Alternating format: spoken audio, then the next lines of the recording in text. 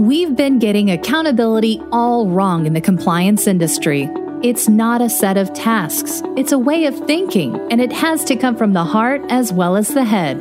On Accountability, the Heart of Compliance, Tom Fox and Sam Silverstein dig into what accountability means to the corporate compliance function and business organizations, and most significantly, how to make it an integral part of your culture.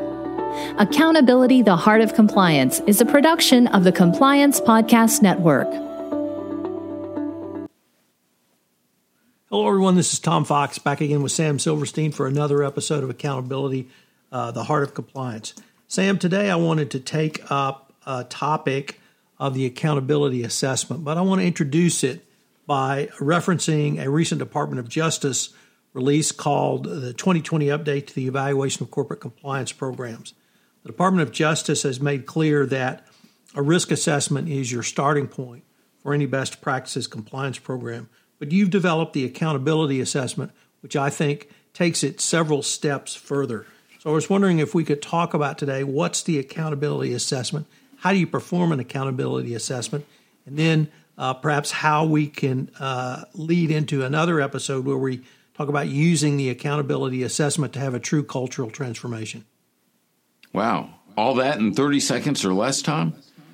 Well, I was going to give you 90 seconds. But Okay. A lot of companies engage in some sort of engagement survey, and that's just become pretty much standard practice. We take an employee engagement survey to another universe because what we've done is based on over 12 years worth of research and work with organizations. We've built in a component that actually gives us what we call an accountability index on an organization. And the accountability index is an employee engagement assessment on steroids because it looks at accountability. That's the only thing. That's the only factor that will determine whether or not that organization is going to have high level sustainability moving forward, whether they're going to get the highest level of productivity out of their people, and whether there's an environment that will support a healthy and successful ethics and compliance program. Everything goes through the lens of accountability. Sam, one of the things that strikes me about accountability is it's not up and down. It's not driven down by senior management to employees to listen up and do, nor is it even driven up from the shop floor literally to the boardroom. It's a complete culture in which everyone is accountable to each other in a relationship. The Department of Justice calls that a little bit different. They say that enhances a speak-up culture. But it strikes me in listening to you that accountability not only allows but actually mandates a speak-up culture. It mandates people to raise their hand when something is against the company's values, and it mandates that senior management listen. Would that be a fair assessment as well? Well, absolutely, because what happens is to create a culture within an organization that inspires and prioritizes accountability. Leadership is committing to a series of relational commitments with their people. And one of the outflows from that entire experience is a safe workplace. Now, we work with organizations that are looking at physical safety in the workplace, and that's critical. But what I'm talking about is emotional safety, which means people feel that it's no problem to share if they have a challenge. It's no problem to share if they see something going wrong. It's no problem to share if they see their leader going off track. And we've talked about this before. I'm not perfect. I'm going to make mistakes. Now, it's one thing if I purposefully make a decision that violates our values, but it's another if I just make a decision and maybe I just didn't realize it. One of the ramifications is that it puts one of our values in jeopardy. And if you or someone else in the organization were to say, Sam, you know what? I think this might be leading us off track. If I'm an accountable leader and I really care about that, then I am open to that feedback. I want that feedback because I know I can't be the best me without you helping me. And I also believe that my people can't be their very best unless I'm helping them, not holding them, helping them. And so this environment is one where if there's a problem with ethics at any level, It's an open, comfortable, safe environment. Let's talk about it. How would you characterize the accountability of an employee to a leader? You often talk about leadership's role and leadership being accountable. How am I accountable to you if you're my immediate supervisor, if you're 2 levels up, or even if you're the president of the company? My accountability as leader is to the entire organization. The success of the people in the organization is my responsibility. That's what leadership is. Leadership isn't the office. Leadership isn't the parking spot. Leadership isn't even the title.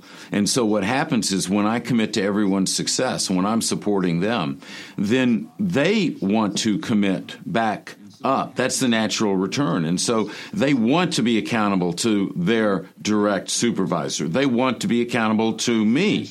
And so if I help my people feel like I would rather die than let them down, then they're going to feel that they would rather die than let me down, which means they're supporting the people around them, they're supporting their leader, they're supporting the organization. Sam, it's often said that companies that have a certain set of ethical values and they make those ethical values part of their decision-making, business decision-making, gives them a cultural up for hiring and retaining people. Is that the same with accountability, and is it even more important from the human resources perspective that a company be accountable? When leadership is committed to building a culture within an organization that prioritizes and inspires accountability, we see over and over and over again, those are the organizations that attract the best people. Those are the organizations that retain the best people. Those are the organizations that have the highest level of productivity. Along with the highest level of productivity comes along a higher level of engagement and profitability. It all connects together. And so whether you're in the HR department or in any department, it's a much better place to be. So when leadership is just pushing for that quarterly return and they're making short-sighted decisions, they're creating an organization that will not fare as well long-term. Now, a company can have a mediocre culture and be profitable. Tom, don't hear me say that you have to have an amazing a culture that prioritizes accountability to be profitable. But what I am saying is you have to have that type of culture if you want to achieve profits at levels that go beyond what most organizations even think about striving for. Accountability assessment, does that give you a roadmap or measuring map which allows you to then improve a corporate culture, change a corporate culture, help a true cultural transformation that then can be monitored and utilized going forward? The short answer is yes. As a marathon runner, I've logged way too many miles on my body, and I've had 3 times I've had to have arthroscopic surgery on my knee, most of which wasn't even caused by running, but other injuries. However, what happened every time before the doctor performed arthroscopic surgeries, he did an MRI.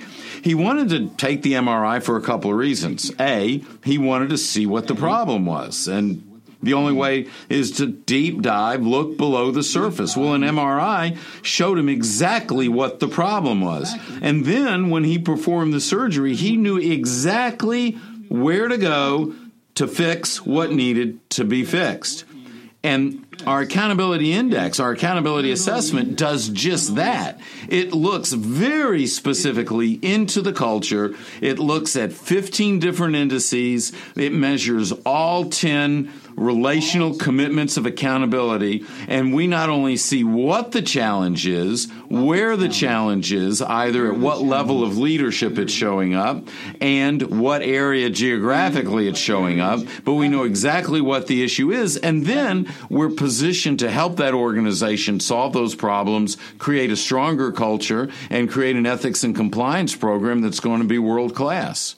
Sam, we're near the end of our time for this episode. I hope we can visit about actually helping a company change their culture in a future episode. I look forward to continuing. I'd love to do that. Thanks for joining us for this episode of Accountability, the Heart of Compliance. If you enjoyed the episode, make sure to subscribe and leave a review. This podcast is a part of the C-Suite Radio Network. For more top business podcasts, visit c-suiteradio.com.